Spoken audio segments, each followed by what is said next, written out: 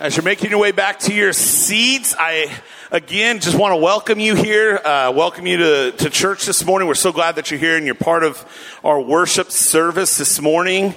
I think I'm on the wrong slide here. I got ahead of myself, and I was on the last slide. Now, some of you may be saying, yeah, start there and let's finish early today. But we got a few things we want to talk about before that.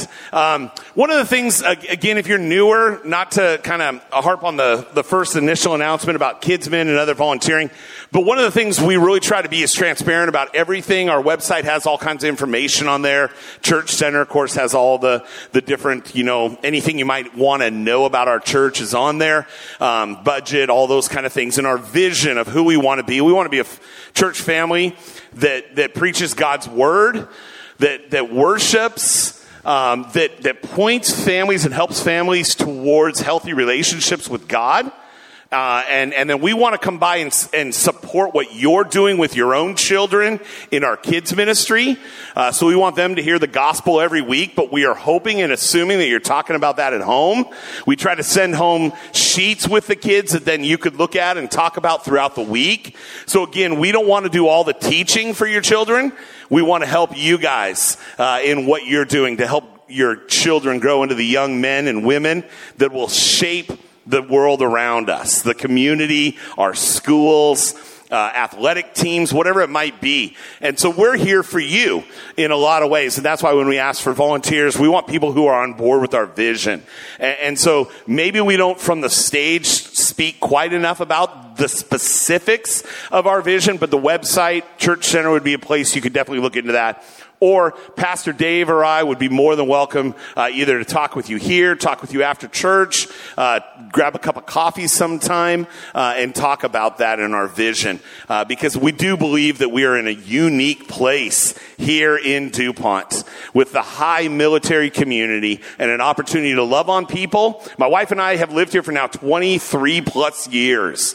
All of our children, all four of them, started here in kindergarten and graduated from Stillcomb High School. We love this community. And I know you guys are here, a lot of you for work, and this is becoming your home. And though off in the future you may be moving on. And yet we want to provide a place where you can find growth and health. And so that's kind of where we were going this morning with our announcement, just that opportunity and that need. And we want you to be able to see our heart. Because sometimes seeing is what we need. And today, we're going to be talking a little bit about vision.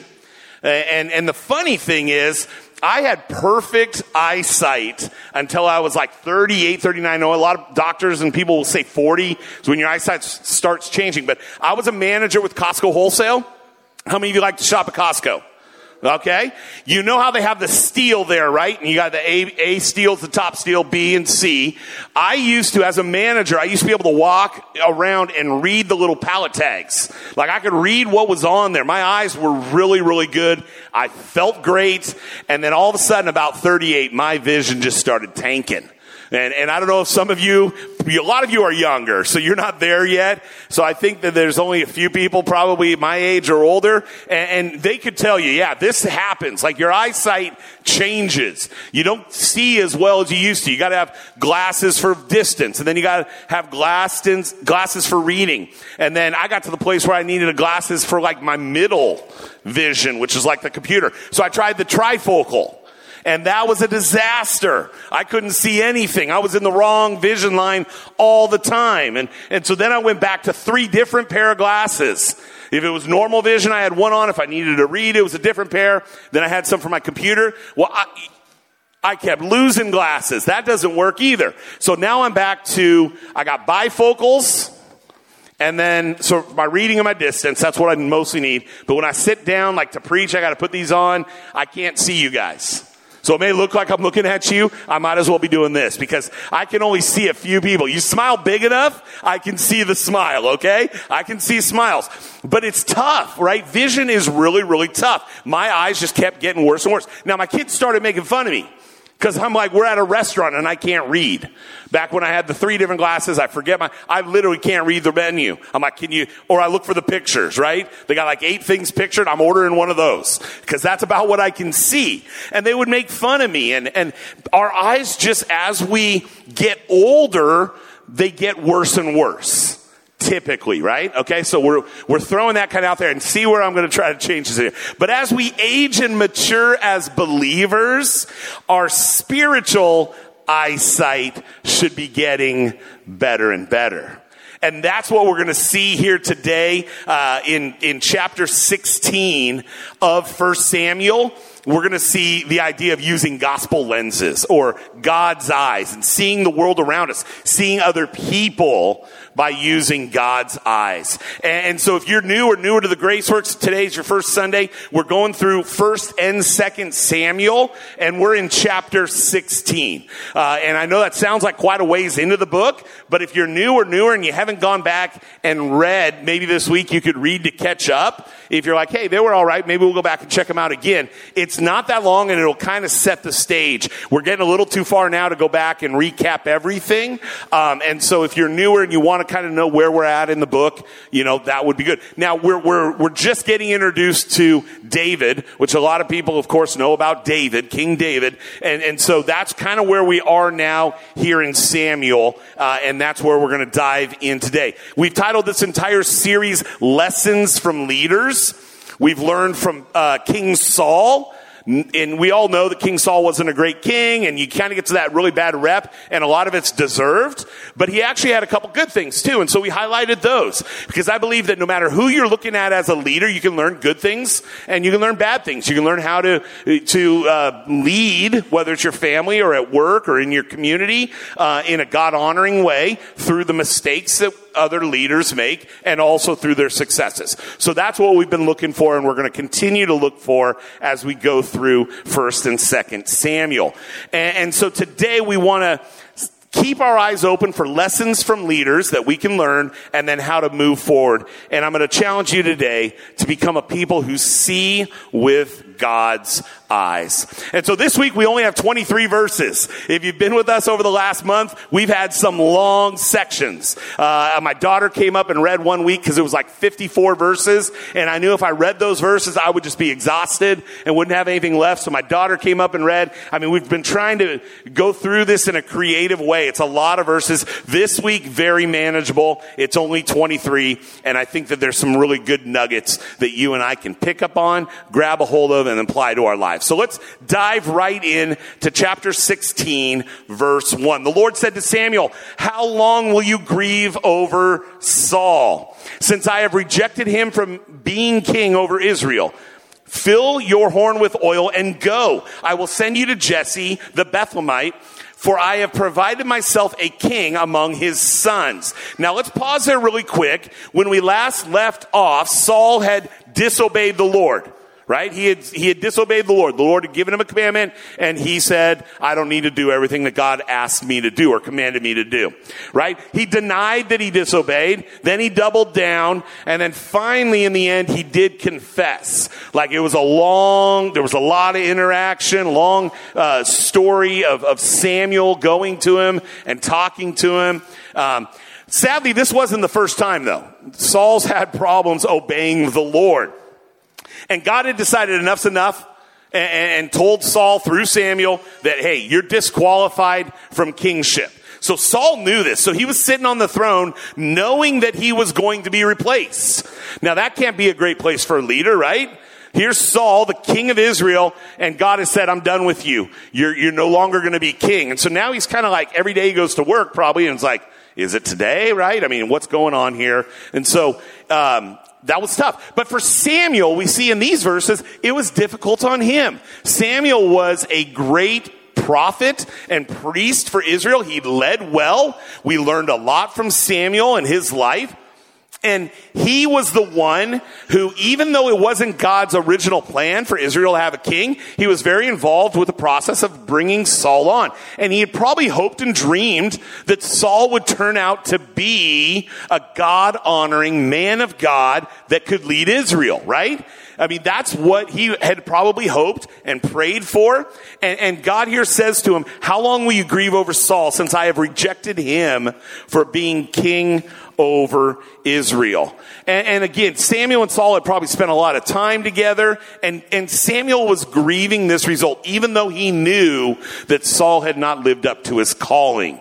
So Samuel was probably a little bit of that depressive funk that sometimes we get into, where it's kind of hard to move forward, right? We know the truths of God. We know God loves us. We love God, and we want to move forward, but sometimes it's just a little bit tough, and sometimes we get bummed out. Like it's tough to move forward. And God had to get Samuel's attention.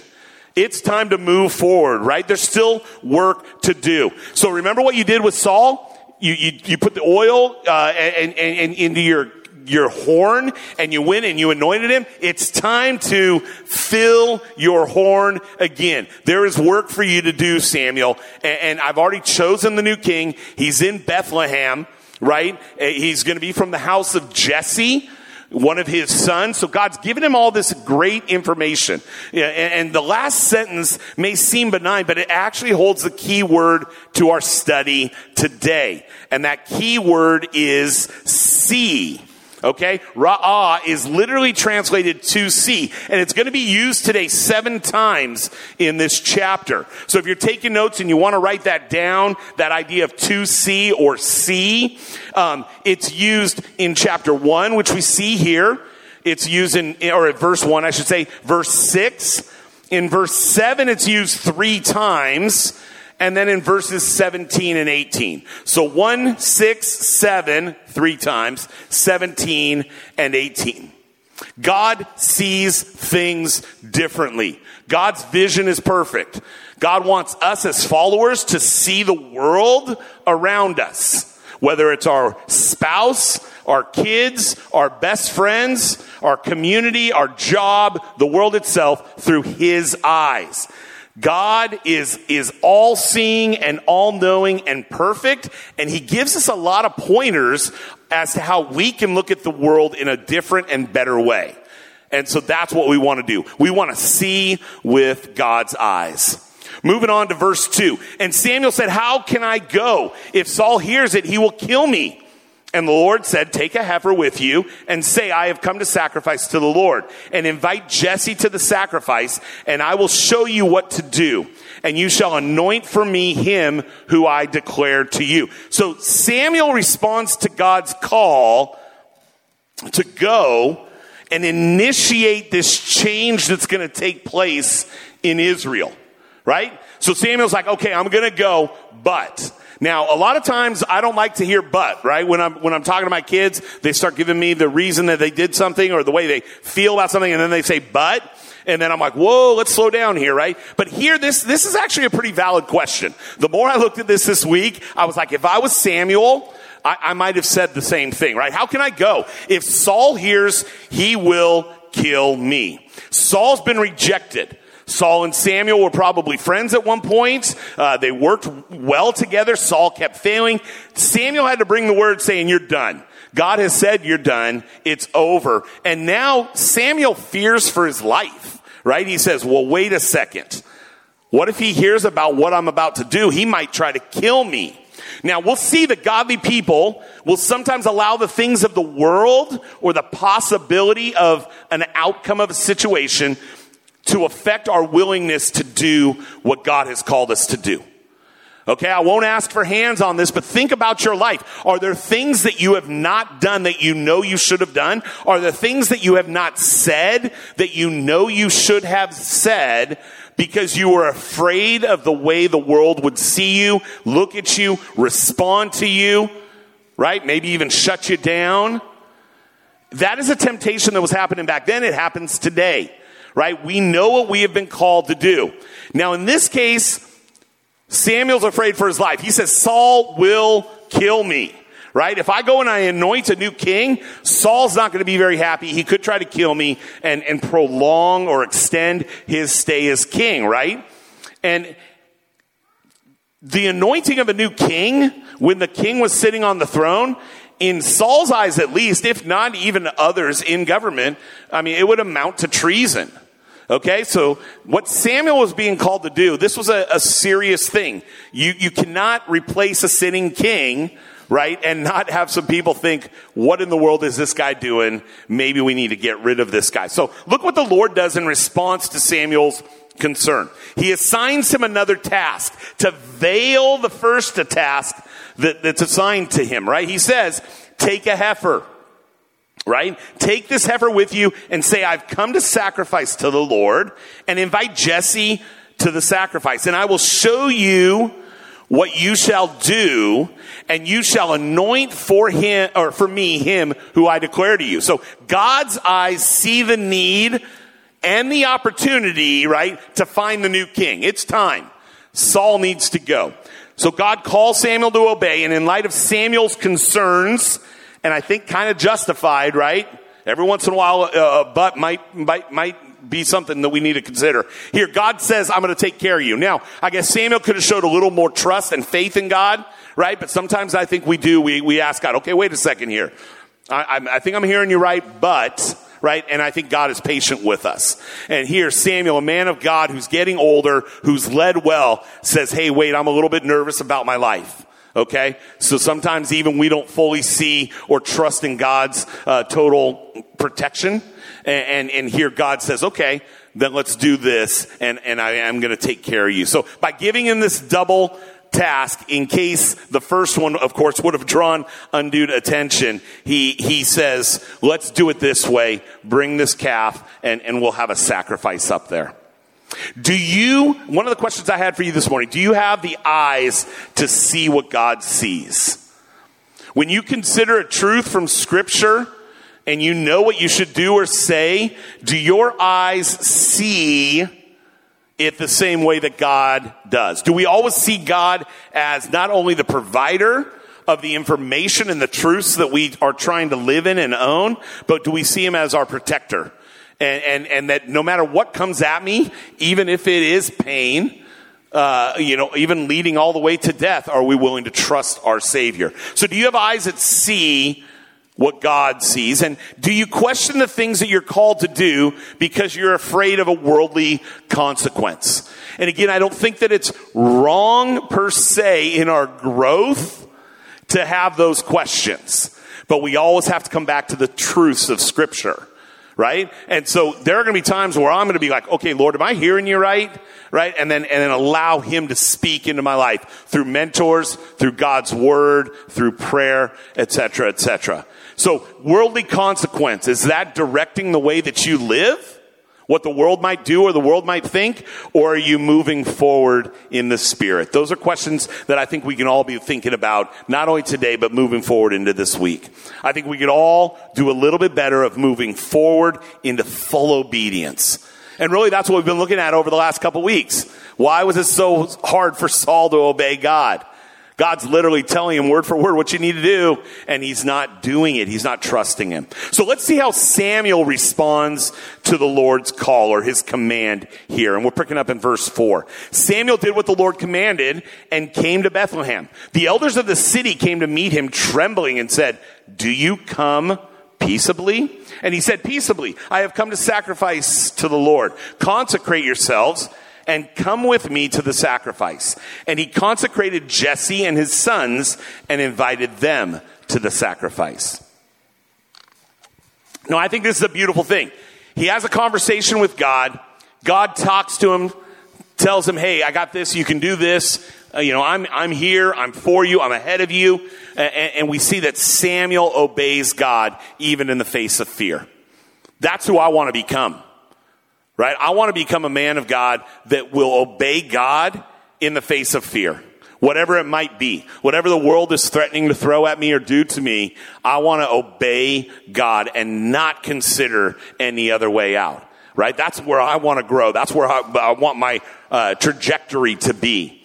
He believes God and does what he's called to do. And Samuel knows these truths. He hears God and he believes him, and he responds because of that. He says to the elders with the directive, consecrate yourselves, get ready, and come to this sacrifice. Samuel had fears, right? And we have to ask ourselves, did he have every right to be afraid? I mean, because the world would say, by doing this, you're going to put yourself in a place of trouble, right? Even though he may have, and he did, I should say, he did question God or ask God, are you sure you want me to do this? This could be the end of me. He hears God, he trusts God, and he obeys God in a difficult situation.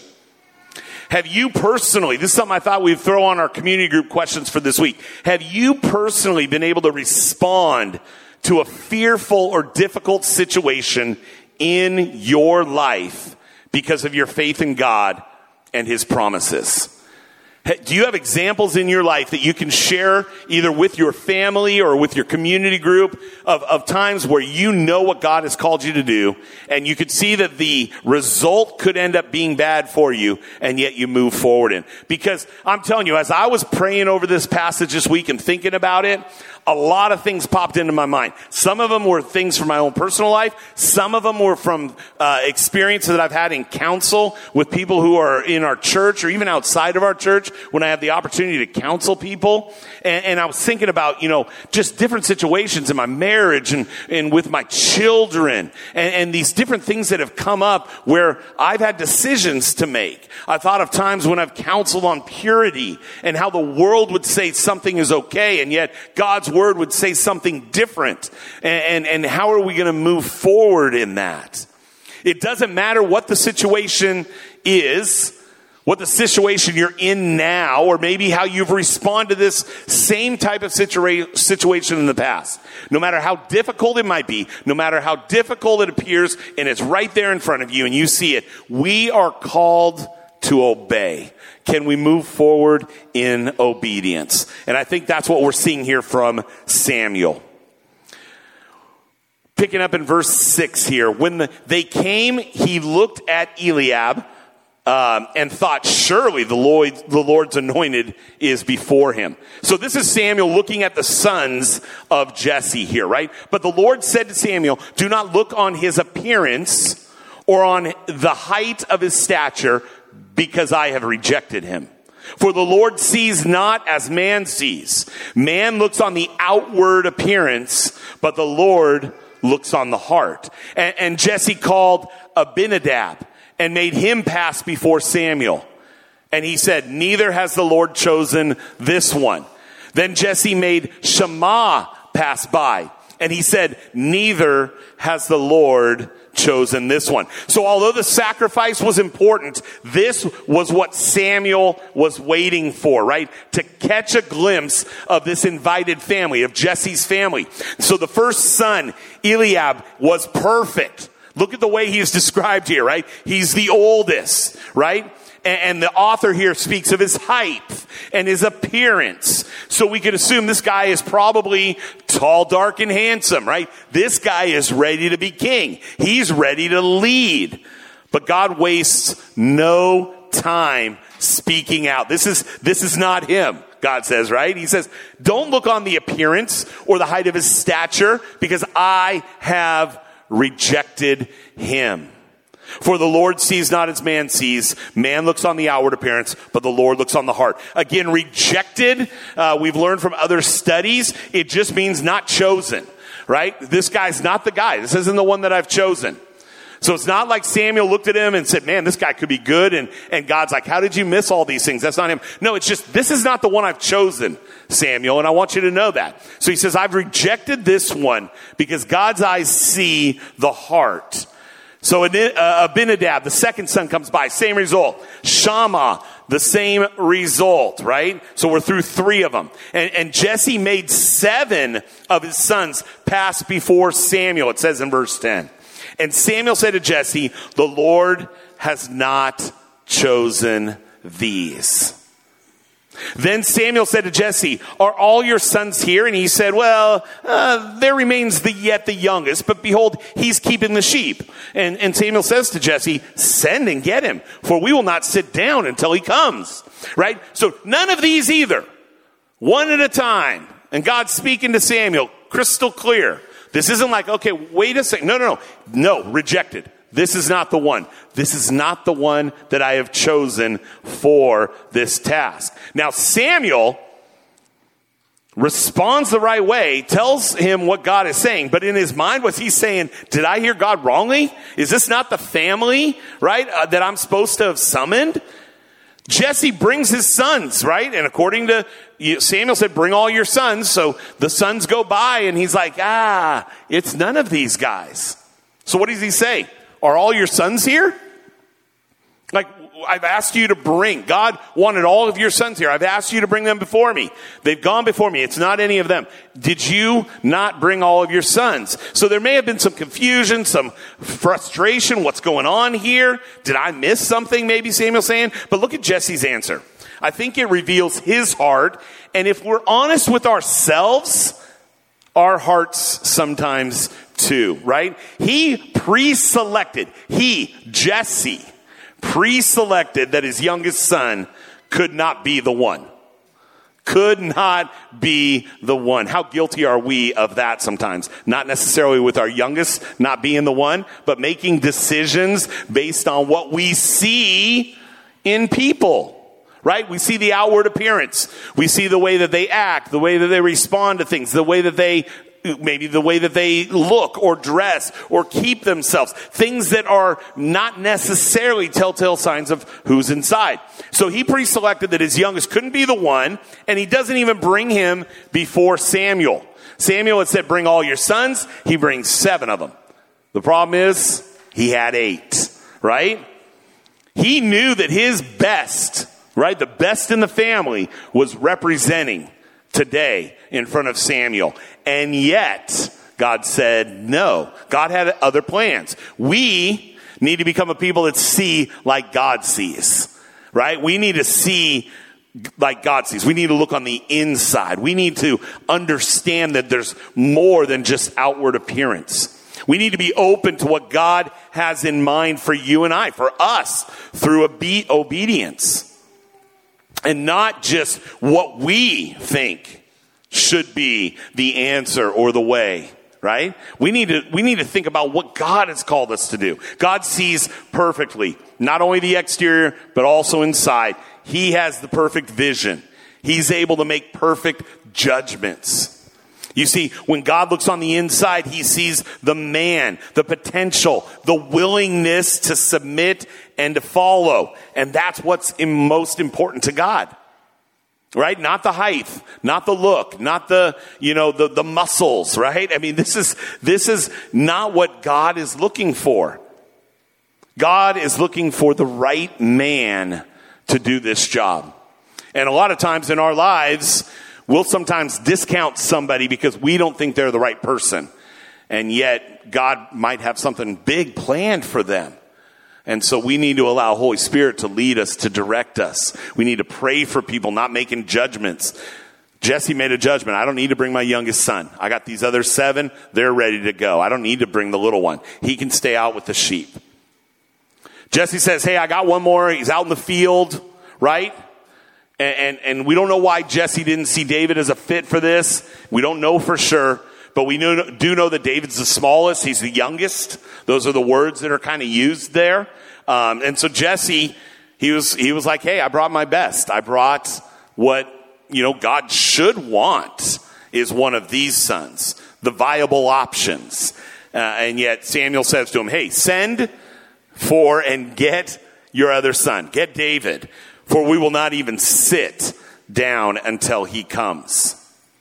Picking up in 12, and he sent and brought him in, and now he was ruddy and had beautiful eyes and was handsome. And the Lord said, arise, anoint him, for this is he. Then Samuel took the horn of oil and anointed him in the midst of his brothers, and the Spirit of the Lord rushed upon David from that day forward. And Samuel rose up and went to Ramah. So Jesse sends for David. And when he gets there, God doesn't waste any time. He says, yep, this is him, right? This is he. This is the one who I have called you, Samuel, to anoint with oil, to anoint as the next king. And the Holy Spirit rushed upon David from that day forward. Amazing, right? This is an incredible story. And if you want to know what true beauty, strength, and giftedness is, look at someone that has the Spirit of the Lord living through them.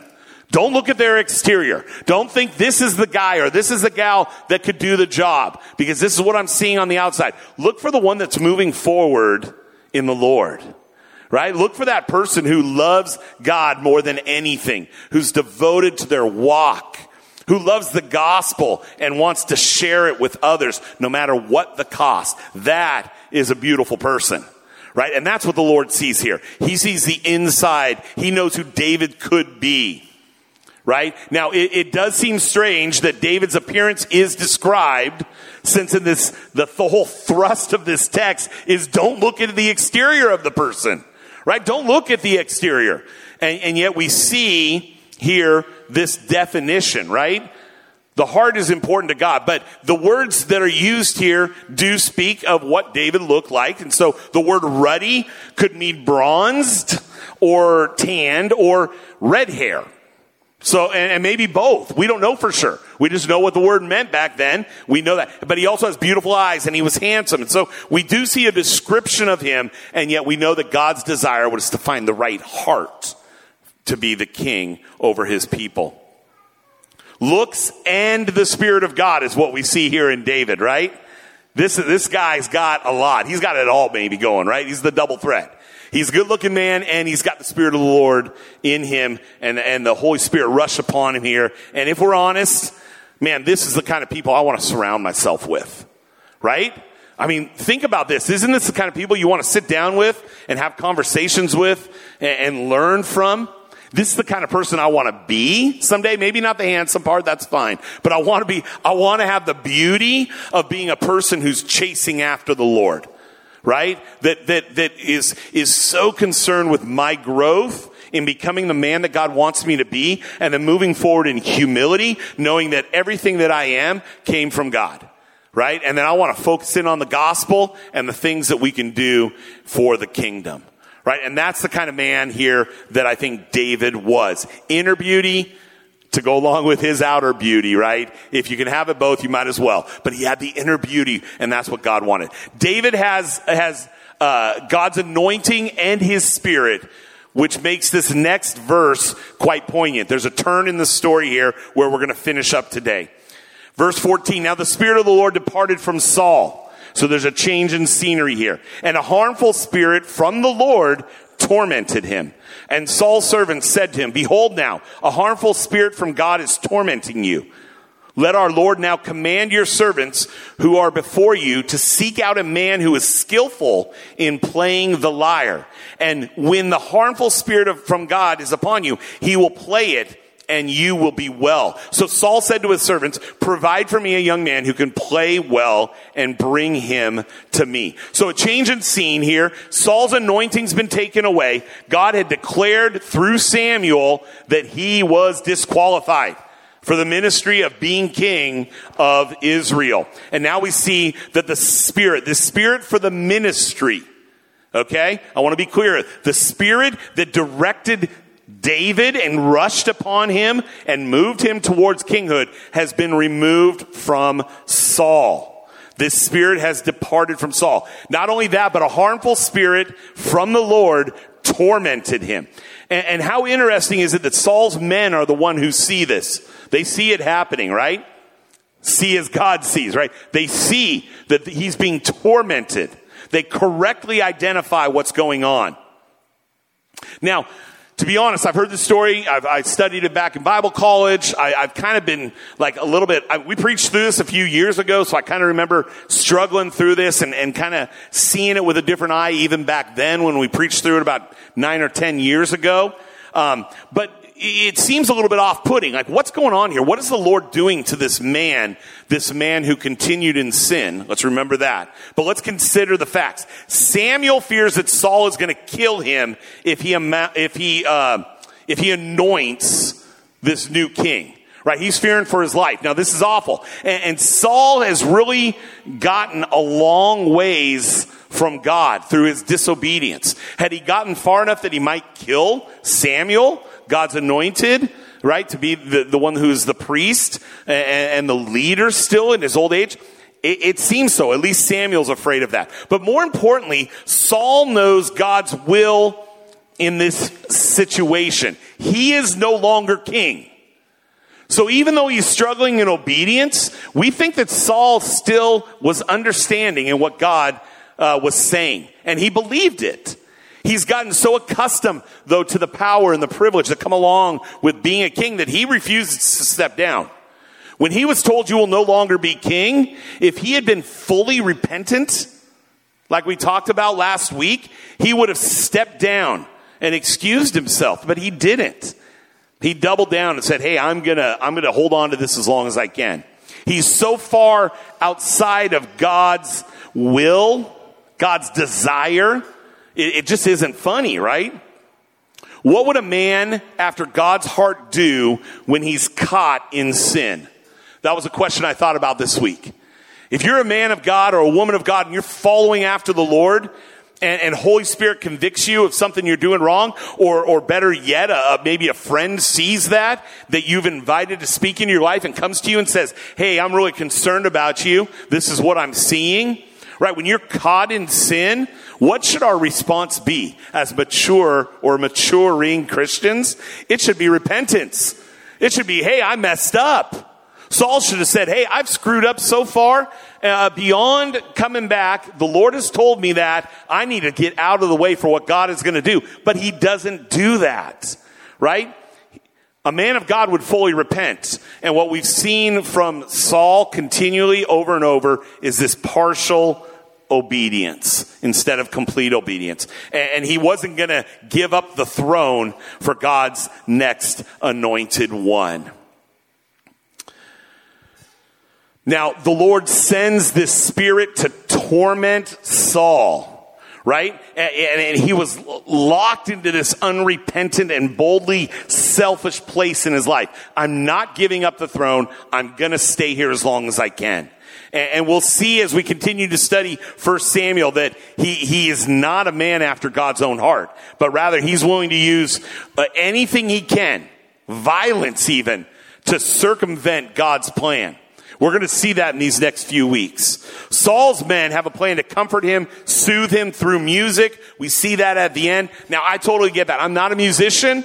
I love to sing. That's why I stand up front when I sing. So that way, the only people that have to hear me are the few that are up on stage, right? I love to worship God. I love to sing in my car with the windows up. My wife will tell you I'll sing in the shower. I'm hoping and assuming nobody in my house can hear me. I don't have a great voice, but I love music. Right? If I wake up in the middle of the night and I have a tough time getting back to sleep, I'll pop in an earbud and put on some worship music. I love music. I can appreciate music. And that is, right, what his men think that Saul could benefit from here. So let's go ahead and read starting in chapter 18. One of the young men answered, now isn't this crazy? Behold, I have seen a son of Jesse, the Bethlehemite, who is skillful in playing, a man of valor, a man of war, prudent in speech, and a man of good presence, and the Lord is with him. What a description, right? Therefore Saul sent messengers to Jesse and said, send me David your son, who is with the sheep. And Jesse took a donkey laden with bread and a skin of wine and a young goat and sent them by David his son to Saul. And David came to Saul and entered his service, and Saul loved him greatly and became his armor bearer. Now this happened after David was anointed to be the next king. Talk about crazy. Talk about God in protection, right, over David's life. And it is crazy. And really we talked about David and his heart for God, right? His spirit seeking the Lord. We talked about his looks, and now we find out that he's also a musician. I mean, this guy just keeps getting better and better, right? And the description of him is one of those ones where we can see why he was a popular king in Israel and why God saw him as a man worthy of taking Saul's place. We're going to continue on here in verse 22. This is the end of this section here. So Saul sent to Jesse saying, let David remain in my service. So David had come and he was singing for Saul, and he had become his armor bearer. For he has found favor in my sight, says Saul to Jesse. And whenever the harmful spirit from God was upon Saul, David took the lyre and played it with his hands. So Saul was refreshed and well, and the harmful spirit departed from him. Now, this is a beautiful twist right here in this story. God moves his man into the right place. right? God directs this, right? Even wicked Saul couldn't help but admire and even love David, his future replacement. Although man cannot see the heart like God sees the heart, there is something different about a man or a woman who has been marked and shaped by the Spirit of God. Isn't that who you want to become? A man or a woman who has been marked by the Spirit of God? There's something so beautiful about that. If you have the opportunity to be around people who love God and their entire being is moving forward in the gospel and working towards kingdom work, those are the kind of people that are just a joy to be around. And so many of you sitting out there that I know are those kind of people. And we need to see people with God's eyes. We need to learn from those people. We need to become men and women who are more interested on what's going on inside of a person and who they want to be and what's important to them than what they look like or maybe what they're able to do or accomplish. Help us to become that kind of a people. That's my prayer for you and I today.